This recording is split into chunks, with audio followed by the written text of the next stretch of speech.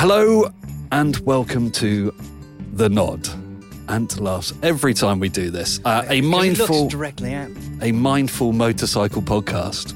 It's like working with chimps. Once again, we will be diving into the archives of our own adventures, well, mostly Charlie's, and experiences, catching up on recent goings-on in the bike world, and welcoming another guest into the now infamous den of egos, which is here.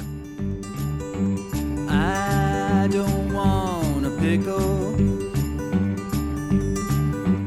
just want to ride on my motorcycle. As we venture through the rich world of bike culture, we will delve into themes of well-being and mental health as we look to normalise and empower conversations and action. I am still Ben Bowers, I think. It's been one of those weeks. And you are Charlie Borman. And Still? you're Anthony Partridge. I'm working on it. It's a work in progress. 40 years? Ish? 45 almost. 45. He's No so grey much hair. older. No grey hair. That's Not 'cause one. you're there. That's because Not one. you mustn't. Yeah, I think you got to stop dying now. It's just. For this week's episode, we're going back to school. Not old school cool, but new school children's TV. It's still cool, It's still cool, yeah. just cool. to establish that. Yeah. So we say a big welcome to the host and star of hit CBBC show, Grace's Amazing Machines. It's Grace Webb. Hi. Hey, Grace. Hi. Hey, Grace. Hey. Thanks for having me. You'll recognise this because it's off your website. Raised in the Lincolnshire countryside, I wrote that. Grace is... Grace... True It's on Lincoln my girl. Did you write your own... You wrote your own bio in your website? It's so hard. Right? It's so hard. Grace is from a family of motorsport enthusiasts and is the granddaughter of Donington Park race circuit founder Tom Wheatcroft. Does that get you free track days? Free to watch, yeah. Grace's love of motorsport led to her first television appearance as an interviewer on Motors TV for the popular motorcycle championship Thundersport GB. Ooh. Is that still going? Well, it was loads of different categories, literally from 125s to thousands. And they are still going, but I don't think it's televised like it was several years ago. Yeah. But you can still go and ride with I feel Thundersport. like it was a support series for BSB for a while. Well, it did do support races for MotoGP in the past, but again, I don't think they've done that for a while. I would put it as just below BSB. So if you want to progress from like mini motos or metric gotta kits get or in something there. like that, it's kind of like a step before BSB, if you manage to get to that point. Yeah, not many do. Whilst Grace was filming for Motors TV, she also studied for a degree in primary education. You were a teacher for a while, weren't you? And then deputy head. Yes. Deputy yeah. head. Grace's Amazing Machines sees Grace introduce preschool audiences and their parents to some of the biggest, fastest and most amazing machines in the world. Very true.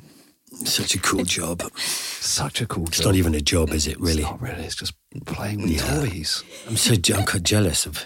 Grace recently took on the role of consumer EV presenter on the latest series of Fifth Gear Recharged.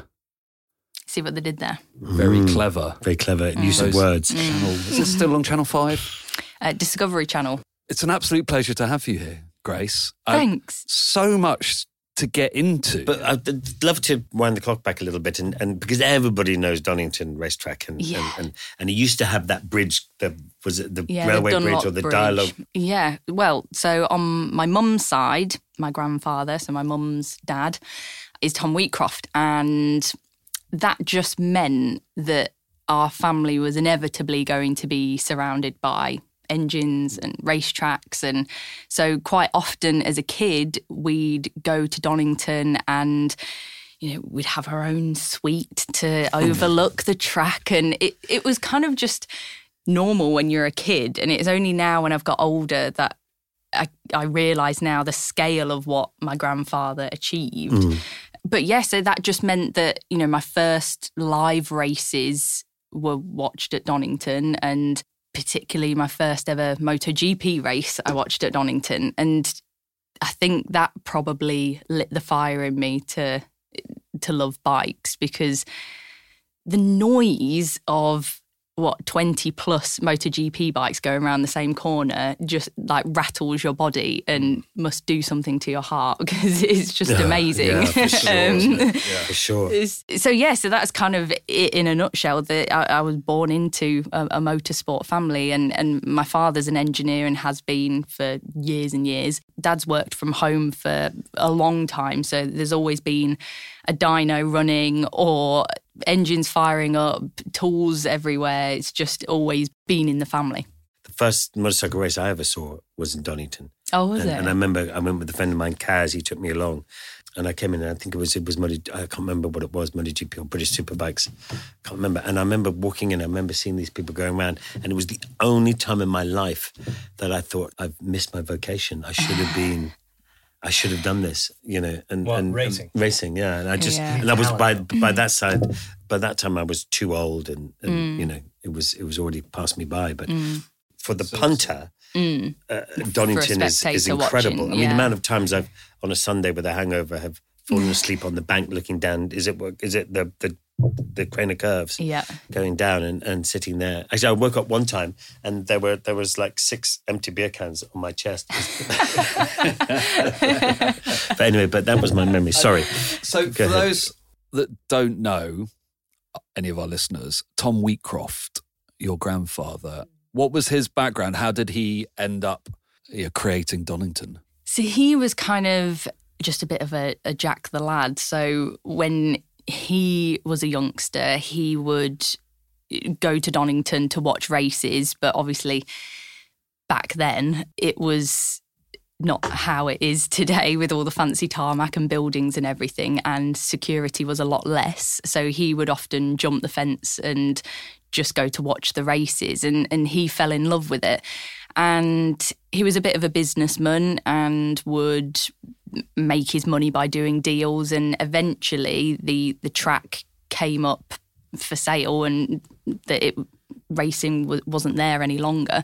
So he took it over, designed it, had all the flooring put in, and it was his input is how we know it today. Right. So that's kind of where that founder title comes from, because he designed the track and put all the foundations in. You come from kind of quite a petrol-heady kind of family, don't you? I mean... Yeah, so obviously just being around engines and the like, the kind of focus for racing was sort of put on my younger brother. So he went into racing mini motos and Metra kits, and I was probably about 12, 13 at the time that he did that. I'm only a couple of years older than him, so I would always go along to the race meetings. And at the time, it was a bit like, I just want to be hanging out with my friends. And it was a bit of an inconvenience that your little brother was taking your weekends away. But it didn't take long before I then just fell in love with the whole racing community, because it's your Thursday to Sunday is taken up with this race weekend, because you're loading up and packing the van, you're travelling to the circuit, and I loved that, just travelling around and visiting all the different circuits. And then the more and more I got into it, the more involved I'd get in the garage, in terms of like I'd do his pit board or change his tyres or swap wheels or whatever would need doing. It got to a point where I was like, I really want to give this a go. But I've never raced, never competed. I would have liked to, but I think the investment was put into my little brother at the time. I sort of expressed an interest in it a bit later. But it gave me the fire to want to get my bike licence and ride on the road as soon as I could, because that meant I could get out on my own. Yeah. I mean, we'd ride bikes and stuff at home, but it was always borrowing whatever my little brother had. Whereas if I had my own bike licence and my own bike, I'd go out and do what I want. When did you get your licence? As soon as I could, 17. Yeah. And annoyingly, because I'm an August birthday, so I really wanted to turn up to school on a moped. In September, yeah. But because I turned 16 after leaving school, whereas if you turn 16 in the September, you could take your CBT and turn up to school on a moped, right. And you were like the coolest kid ever if you did that. But yeah, I remember getting my first scooter and just like there's no feeling like it when you're just able to hop on and you go wherever you want. You've got the freedom. And like I said, I took that before doing my car licence. Like I say, growing up in Lincolnshire, Everything's miles away. everything's miles away. You're either pedaling your bike or waiting for your parents to drive you somewhere, right? Even the nearest bus stop was like 2 miles away from our house. So you had to get a lift to the bus stop. So I was desperate to take my car and bike licence. How did you then get your gig interviewing, motorcycle riders and stuff? Was that through your brother or?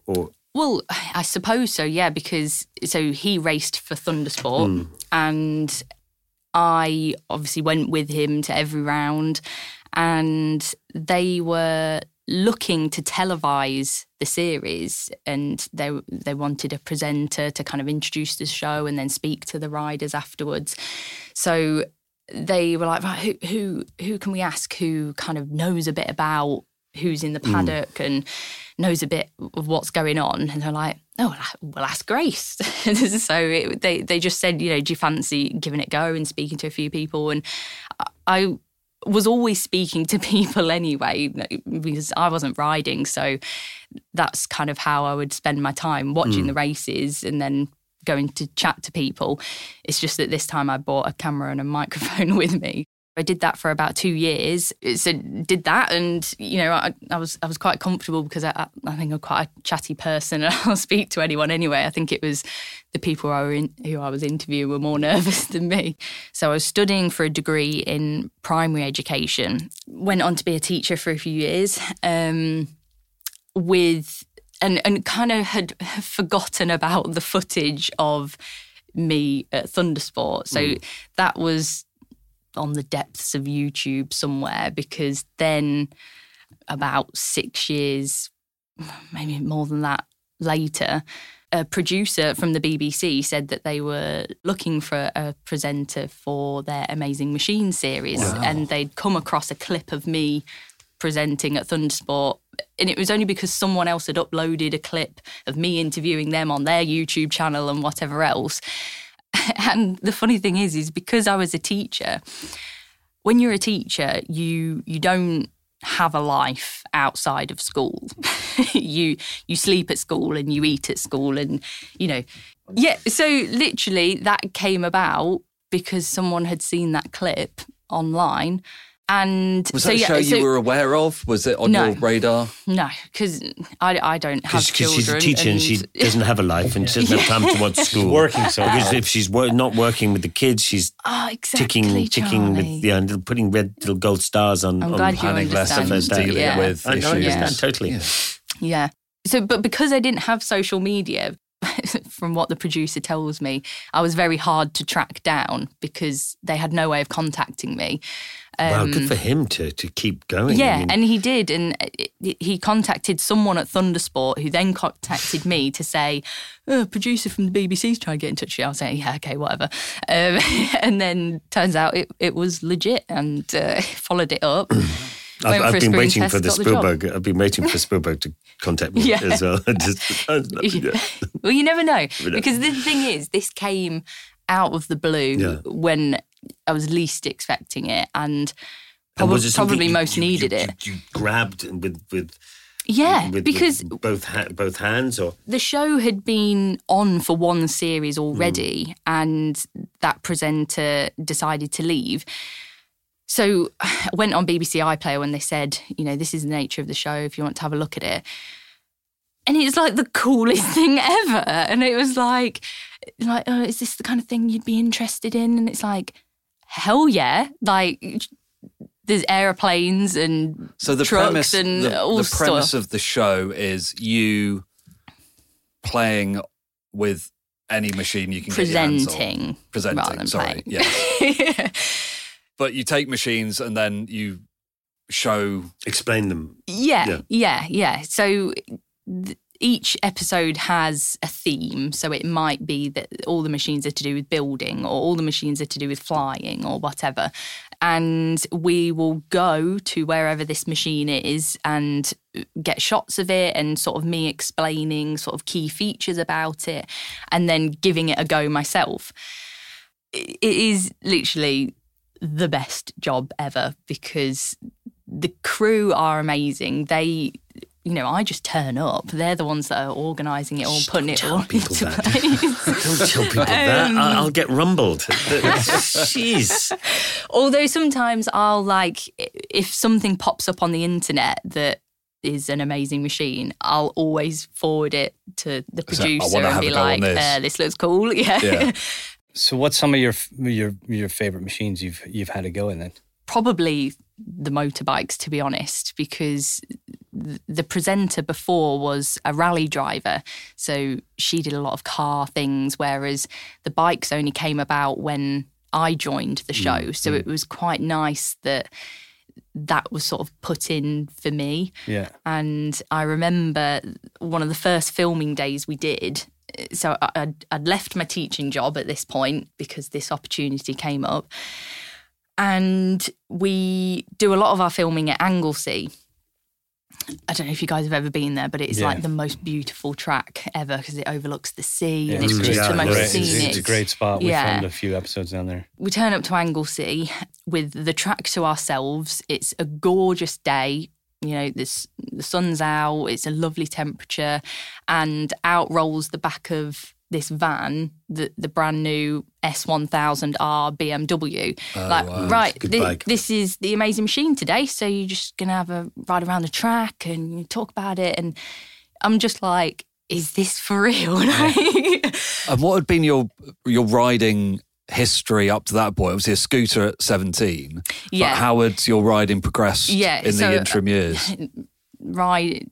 Been riding for 10 years since then, but kind of hopping on and off different bikes really. So since got a scooter, but then my first bike was I had a Yamaha YZF 125, which I loved because it looked so sporty. Kind of a natural progression. Black, had gold wheels. I literally loved everything about it. And at this point, though, I was wearing all my mum's hand-me-down stuff, like her old leathers and stuff like that. So I kind of wanted to progress to a bigger bike. So I then got a Suzuki GSXR 750. Oh, yeah. Great bike. That's a step up. I had 4 of those. It was crashed all of them. Oh God! Luckily, I didn't crash mine. Most of Charlie's bike stories end with crashing them, by the way. So. It was restricted when I first got it, and then eventually, until you got it home. Took the restriction off it. The bikes that I had, because I was still studying at uni at the time, I couldn't afford my own bike. So these were all bikes that mum and dad chipped in for, or I'd borrow my older gorgeous brothers. parents you have. With them. It's we'll chip in some money for a GSXR 750 that does 180 miles an hour. And, might destroy our family. Fabulous. I mean, they are literally the best. But I think as well, because a lot of investment had gone into my brother's racing, they were a bit like, what bike do you want, Grace? Were you pushing that skill trip? Yeah, just giving you bought it for my brother. Good angle. A bit of that. Good angle. I like that.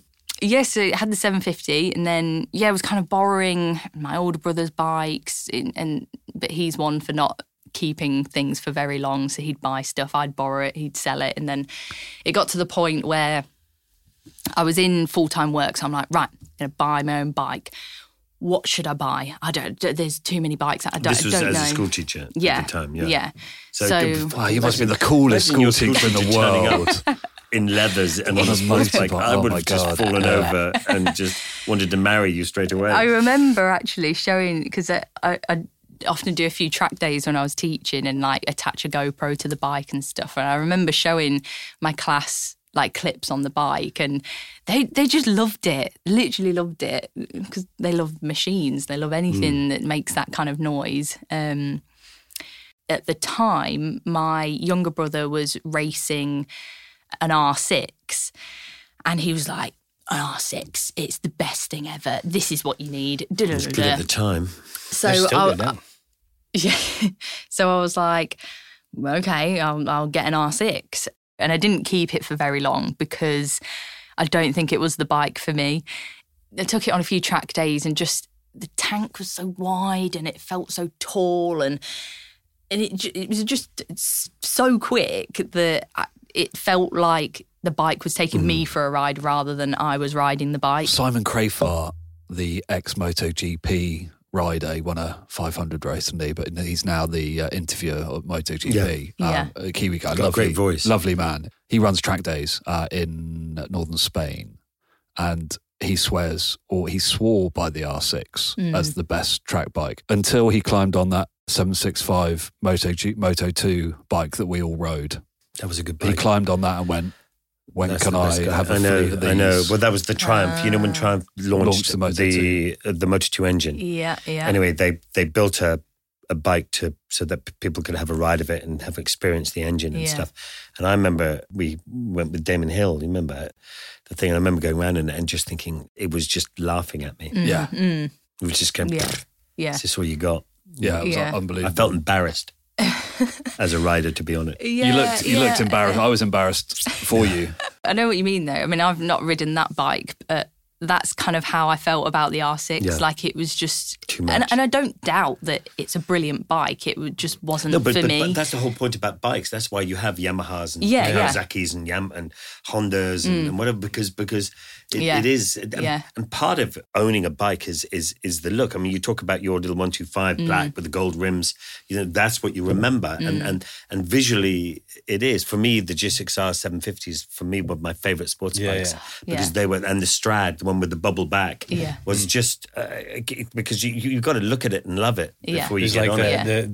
The 750 Ninjas when they came out, the green, white, and blue with the two ram air pipes that went into the tank. Never did it for me. And I was never. When I was 13, that was the bike for us when they came out because it had the biggest back tire on it. What about the Yamaha 750 that they brought out? What was that? The Slingshot one, the Noriega Haga one. That was the superbike version. You need to have one of everything. You need a touring bike that you can do thousands of miles. Agree. You need an enduro bike. You need a bike for the track, and you need a city, bar hopper. Yeah. I have that bike. It's called a Multistrada. But that's why that adventure bike section, from the G6Rs, from the GSs to the Teneres, is so successful because if you can afford only one bike, then that will literally do everything. So anyway, So when they pulled that 1000RR, your crew, because that was the first time you're getting on a bike, they almost thought, can she actually do it? How was that? Because you must have just smashed it out of the park. I remember feeling extremely nervous because, I've turned up saying I'm a motorbike rider. And this is the first time. Yeah, because we'd filmed a couple of times before that, but not a bike. And, this is supposed to be my forte. But literally, I'm a girl with a bike licence. That was kind of the credentials that I turned up with. Again, the reason I got rid of that R6 was I had a crash at Anglesey on it. And after that, I was like, nope, I'm getting rid of this bike. It's not for me. So I think the last time I'd rode at Anglesey was when I came off. So you had that going on as well. So there was just a bit of everything. And let's be honest, TV people kind of throw you in the deep end. They're like, oh yeah, just do this. And they ask you to do things that you'd probably go, I probably shouldn't be doing this. Yeah. Way. They were very good. They're always, looking out for my best interests and, my safety. But so they just strapped you on 1000RR. It was like she knows what she's doing and it's fine. But to be honest, wasn't going to let anything defeat me because I was like, this is such an amazing opportunity. And like that bike had just come out as well. So I was like, this is incredible. And so, I did feel nervous, but just the happiness of the whole day overtook that though. Yeah. And eventually we filmed more and more bikes after that. And I got more comfortable. We've done 4 series now and the crew are starting to learn how I am and how competitive I am. And if I'm not happy with my own performance, because like you say, I want to do every machine justice. And we've delved into different styles of riding. Like we've filmed a trials bike and we've filmed a speedway bike. And sometimes I think it's like, oh, well, it's a motorbike. So, you know what you're doing, it's fine. I'm like, it's a completely different discipline. Speedway. Oh my gosh, speedway and trials. Speedway, oh my gosh. Was that on full GP speedway? Yes, bikes? we filmed Because that. we've dirt tracked, Yeah. flat tracked, but not epically. That didn't go so well for us. It's televised as well. I've That done a was bit of speedway, and it's not. It's It's knackering. very difficult. It's very different, and plus the fact you have to go as fast as you possibly can down the straights, and then Yeah. throw the throttle off, and then chuck yourself into a Yeah, corner yeah. with no front brake. Yeah. Everything we film is done in a day. So, yeah, it's usually by the end of the afternoon, I'm like, right, okay, yeah, I'm feeling it now. It's starting to click. And then the director will go, he's already right, got it that's in the can. Yeah. Yeah, like, and I'm like, no, we need to just need a few more shots because I'm getting it now. But did you ever feel there's this big shift now? You know, in the past, it was all that kind of television, everything is quite male dominated, and now there's a real shift to female presenters, and because I'm sure you've been part of that. Yeah, I mean, it's great. It's always great to see more and more female presenters and female riders. It'd be great to see more females on the grid. Well, there's the DW series now, isn't there, in Formula One? Yeah, so it's nice to see that in cars, but even in bikes. Well, we have Anna Carrasco out in Moto 3 again now. Yeah, she's doing all right, actually. Yeah. She fell. But that's the fact last there's race. one to name tells you everything. But yeah, there's one out of That's what I mean, like 150 riders on Yeah. the grid of the. But at least we know her, which is a good thing. Yeah, but then again, I feel that's even more pressure because more the eyes are on Yeah, of her course. because you're the one female. Well, and that's there's no in all of that, the Spanish schools and the Italian schools and the British schools coming up promoting riders. Is yeah. did you find it frustrating when you first got into television, or was it a different ride for you because they came seeking you? Not really, because like I say, I feel like I've been very fortunate with the people that I've worked with, and doing Amazing Machines has been brilliant for inspiring and getting away any stereotypes or whatever that women can't do this or there's not many women doing that. Absolutely. Because I'm kind of dipping into lots of different industries, and it's so heartwarming to read messages that parents will send me on my social media saying, thank you for being such a great female role model to my daughter, or my son absolutely loves your show and wants to try doing this. And that to me is just everything. I mean, I got into teaching to have an impact on children and make a difference. And the fact that Amazing Machines is going out to millions of kids is why I wanted to do it. Obviously, you get a lot of feedback from kids. It's been a tough time during lockdown with mental health and stuff, whether you get much exposure to that. Obviously, from your time as a teacher, you would have been day-to-day involved. Have you seen a shift over that? And do programs like yours play a part and help? Is there things that you can do that you do in terms of supporting young people, talking openly about these subjects, empowering parents to be more engaged and more aware of their children? Yeah, it's definitely, particularly since lockdown, like you say, mental health and children's well-being has rocketed to the front of their education, probably more so important than their academic lessons. Because I know I still go into schools now, because I've developed STEM workshops.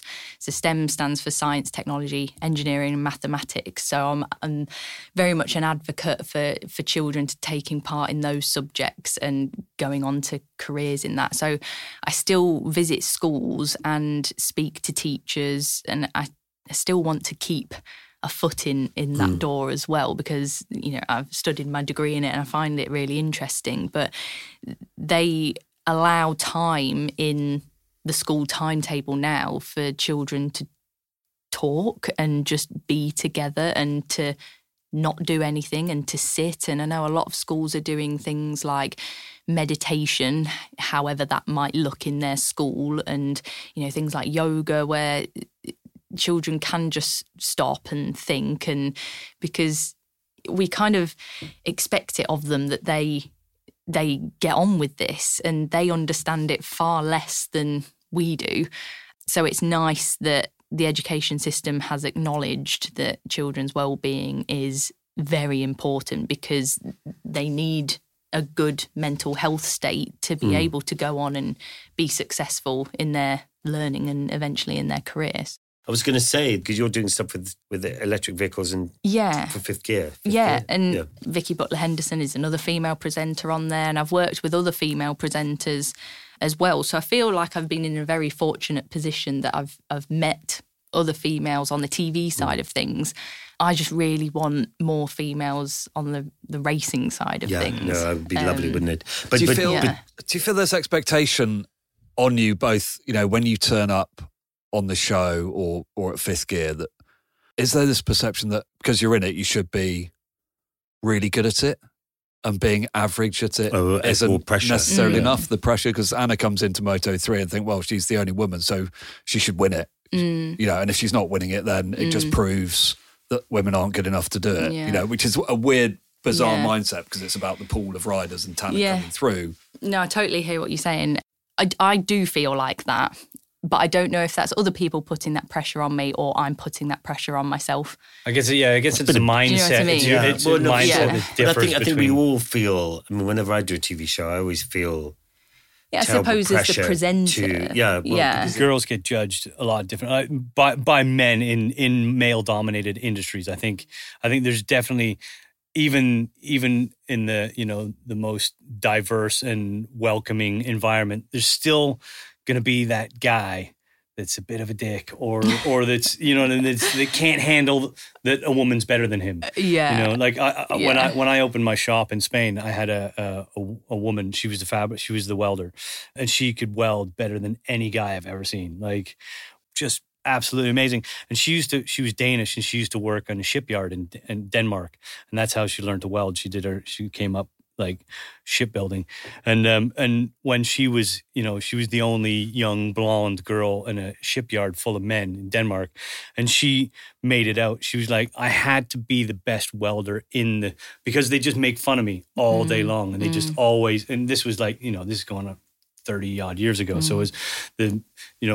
male chauvinistic kind of attitude in a shipyard back then was, that was kind of the norm. And so she thought, well, the only way I can stop this is to be better than all of these men. So she just, focused and trained as hard as she could and became the best welder in the shipyard. And then they couldn't say anything, because all she could just turn around and go, well, look at your welds, mate. You know what I mean? Like, you should probably practice a bit more, But I think, today it's kind of, hopefully, it's a lot less for females. It is heading in the right direction. I mean, like I say, with Amazing Machines, I've dipped into so many industries, and we have turned up to shoots where they're a bit like, well, is she going to be able to do that? Or, the time is this, and, she really needs to be able to do this before she can do it. And it's all very like, well, let me have a go. And like, a little bit. Helen got that quite a bit as well. Helen was quite funny. We went to Goodwood. We were filming at Goodwood. It was me, Jimmy, and Helen. And me and Jimmy we'd always piss ourselves, because you'd see these guys come up like, right? And then there'd be Helen like in the bonnet of some car or something like that. Yeah. We're like just revving it up, and we're kind of checking things, and Hell's is under the bonnet. And some guy had come up, and he'd be like, oh, what are you doing here? Well, shouldn't you be at home, cooking some cakes or something, some typical bullshit. It's so old, it's usually old people. And then the thing is, like, because Helen, she used to get quite a bit, and especially like places like Goodwood, where it's like a bit more old school, like older kind of crowds. And so me and Jimmy, we knew what was coming. We just laugh and we just walk away. Have fun with that one, mate. And she'd be like, come out of the bonnet. She'd be like, listen here, you. And she'd just give it give it to him, right? Good on her. And these guys would be like, holy shit, what have we done? Yeah. Me and Jimmy would just sit behind the car just laughing. And she'd come back. She'd I told them pricks, didn't I? And they'd be like walking off with their heads between their tails. But. Yeah. So you're doing the fifth gear thing with the EV and driving electric cars, and it's kind of a grown-up thing now, isn't it? So it's a different, you have to take a different approach, don't you? Yeah. And, well, I find with that, it's just a lot more, statistics and numbers, because obviously, well. Adults want to know, well, how many brake horsepower has it got, and what does it do? How many miles does it do? And we wouldn't say any of that to kids because they're not bothered. They just want to know, what noise does it make? Yeah. It's kind of a car review show, really, isn't it? Yeah, I mean, I have been doing a lot of like electric car reviews before the fifth gear stuff, and that I think that kind of led into then the whole. What were you recharge. doing that on the side? Just with like YouTube channels and stuff. Just what people were asking you to come and review it, or you were seeking it out yourself? Yeah, so I've done a lot of presenting for a channel called Driving Electric, which is just an all electric platform. So if you want any advice or news about electric vehicles, then they have a platform on YouTube and online. So I usually find it sort of 35, 40-year-olds plus. I seem to be the most negative about electric. They go, but it'll only do 300 miles. And, I couldn't live with that. Yeah. And you go, well, when do you ever do 300 miles in a day? A really good example I found of that, about being a woman amongst a load of men, was I went through a trials bike school, if you like, and just had a go. And they had a range of electric trials bikes there and geared bikes. And the instructor was kind of gauging what kind of experiences everyone got to suit them to the right bike. And there was a young lad there, I'd say probably a teenager maybe, and he's like, I've never ridden bikes before, I'm just here to have a bit of fun, give it a go. And then I'm like, I've been riding on the road for years. And the guy's like, okay. Right, well, we'll put you on the electric bike then, and we'll put this lad who's never ridden a bike before on the geared petrol bike. I'm like, am I reading too much into it, or is that because I'm a woman and I need to go on the bike that doesn't have gears, even though I've been using gears since I was 16? Yeah. And this poor lad, bless him, he's never used a clutch before in his life. So he's like constantly stalling Poor it thing. and like... not enjoying it. I'm not saying that I wouldn't stall it, but, wrong. it's just...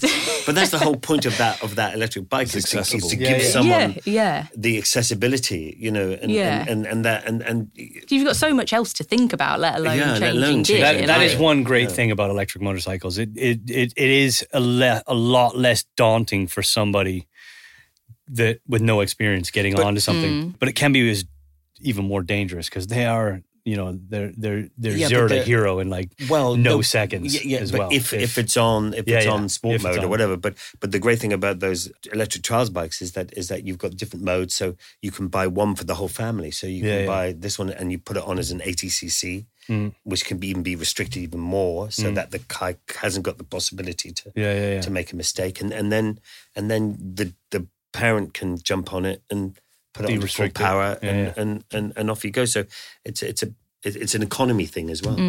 You clearly feel a sense of responsibility, I guess, in your role, and as anybody in the media has, they have an opportunity to change perceptions, to educate and empower and inspire other people. Yeah. Obviously, having worked with kids, how can we all be allies? And when I'm not doing this, I work in rugby for a rugby club as well. And I speak a lot with we've got some of the women's players play with us. And I love women's rugby because I think it's wonderfully empowering. I think it's an amazing sport for people of any gender, size, shape. There's a place for everyone. And, the big thing in women's rugby at the moment is giving them an equal platform, giving them opportunity, showcasing them for what they can do, not trying to compare them to men, but us as men being allies to them and helping lift them up. You're doing an amazing job on the Amazing Machines, showing young girls that you can ride these machines and anything's possible, and it doesn't matter what gender you are. You can still go and ride an S1000 RR probably quicker than most men would ride it. Is there a huge responsibility you feel? Do you take that very seriously? And what else can we all do, the listeners and everyone, just to educate ourselves and create more support and more opportunity for, I've got 2 daughters. I want them to be able to do anything they want in life, regardless of the fact they're women. Yeah. I mean, a lot of it's like you've already said, but I think whatever community you belong to, you always want to portray that in the best way possible. So I suppose for what people can do is that it is just listening, it's being fair, it's being kind, you know, and having that equal platform, but also acknowledging that you do belong in that community, you know, because, you know, I'm proud to be a woman. I'm not saying I'm a human, do you know what I mean? You still wear that cape with pride, but it's also being spoken to and being looked at in an equal way as well. Yeah. Interesting, I was doing this Triumph Experience Day thing in Wales, off-road thing, and there were invited lots of influencers along. And 10 years ago, or 12 years ago, 15 years ago, if I was on a bike launch or doing something like that, it would be all men. And and in the last year or so that I've been, or a couple of years that I've been going to these things, you know, it's more and more girls are coming along. And yesterday, for example, it was 50-50, all banging riders and all good. Having, you know, a great time and experiencing and being able to show people. And, you know, some people, men and women, were worried about being off-road on a big bike, which is what worries lots of people. And by the end of it, they're all going, oh, God, I think I wouldn't mind one of these 1200s. Yeah. So it's but that's why I think it's still great that you see that. But I think it's just great that, like, they're there, like, regardless of whether a woman is good or not, you know, she's still there doing it. And you've got to be at the start line, otherwise you're exactly. never in it, are you? Yeah. So women in any kind of part that they do in their motorcycle journey is great, because I love it.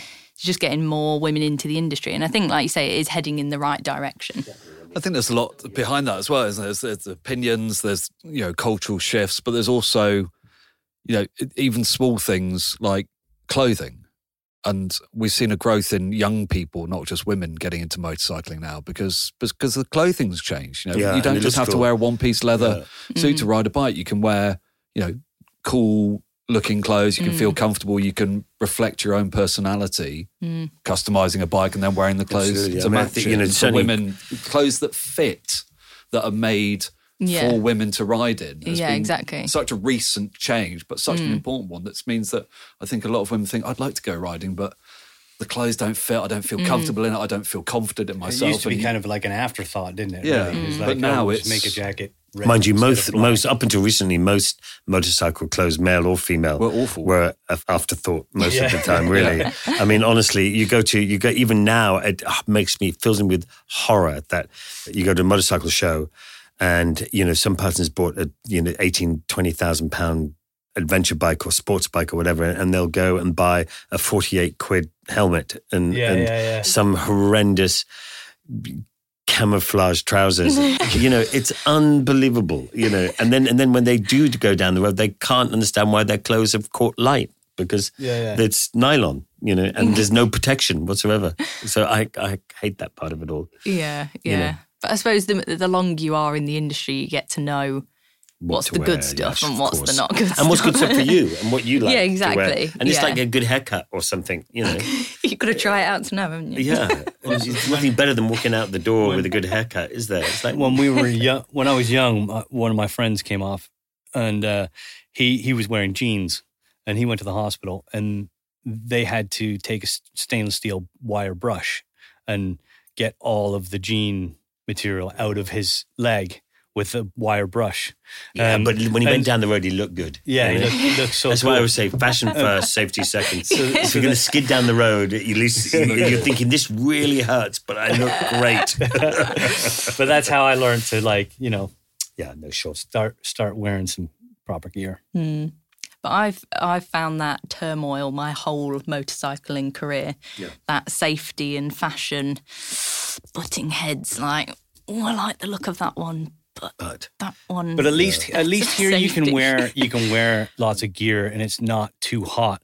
For example, like I've spent 20 years in Spain, in southern Spain, so 90% of my riding career has been in Spain.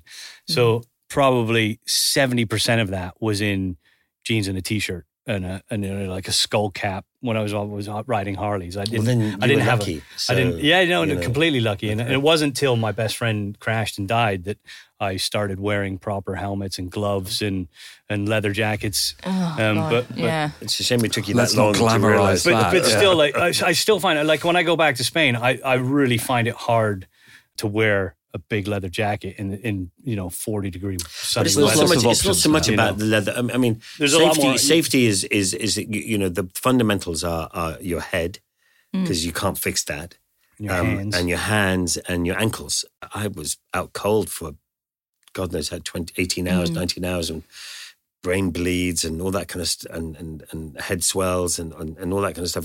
And had I not been wearing a helmet, You've been dead. oh, easily, God, you know. So yeah. so It's so so I think important. it's so Or important. wearing a cheap Yeah. helmet. You know, especially if you're going to be on telly, you got to wear the right thing. The amount of times the amount of complaints I had when I was doing Long Way Up, we did on electric bikes up through South America, and then there was one bit I wasn't wearing gloves, and that's the one bit people. Oh, I can't believe you weren't wearing gloves. They literally don't miss a trick. We filmed a few electric bikes for the latest series of Fifth Gear, and I was wearing like armoured jeans and an armoured jacket, but it's Doesn't supposed to look look like casual wear. Yeah, and that's the fashion. That's the And- way forward. It's people are like, oh, you're not wearing the right things, and it's like, well, I am. I can give you the item numbers for every item you. Well, you can almost see. have to. If you're wearing jeans, but- you almost have to.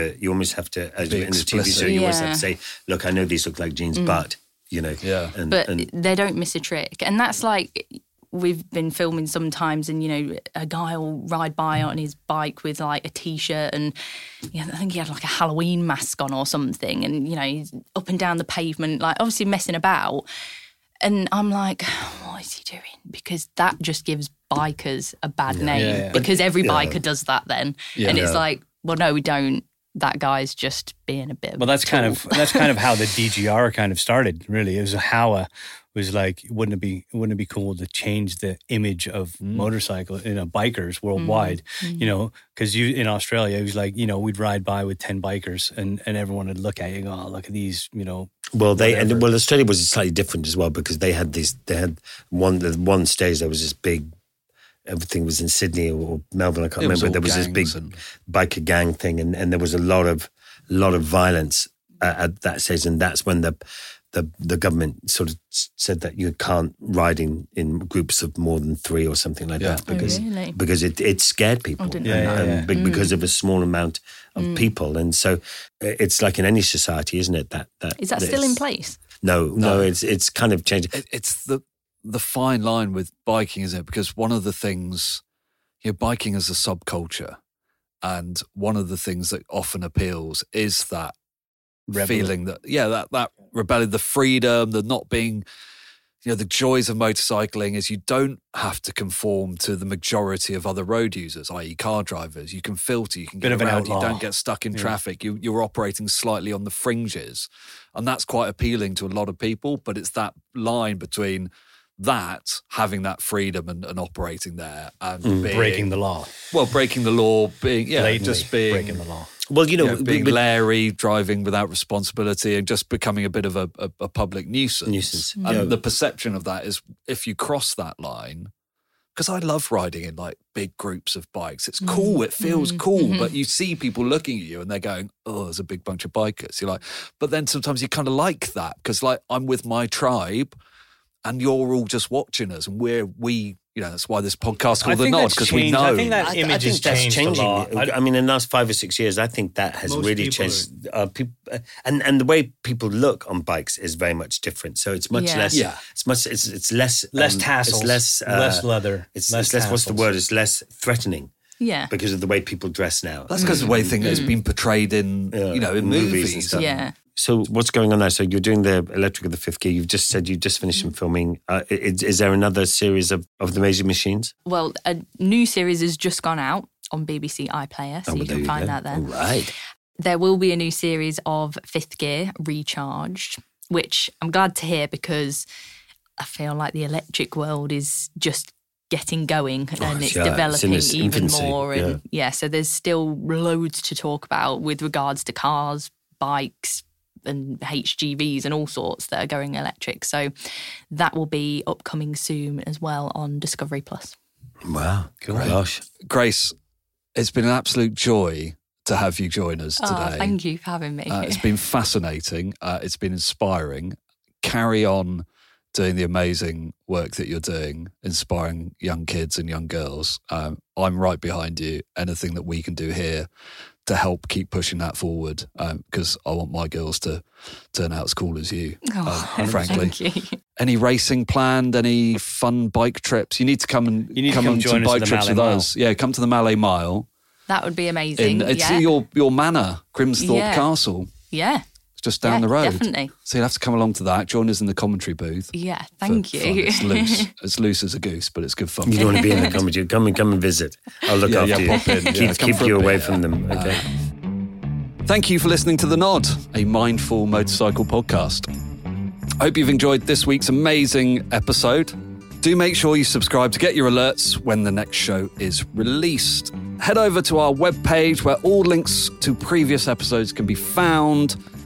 www.motorcyclenews.com/The Nod. Don't forget to buy your Nod coffee to drink whilst listening to next week's episode. Links can be found on our social pages. We'll be back next week with another guest from the wide world of motorcycling. Join us next time, and until then, stay safe, be kind, and check in with a mate.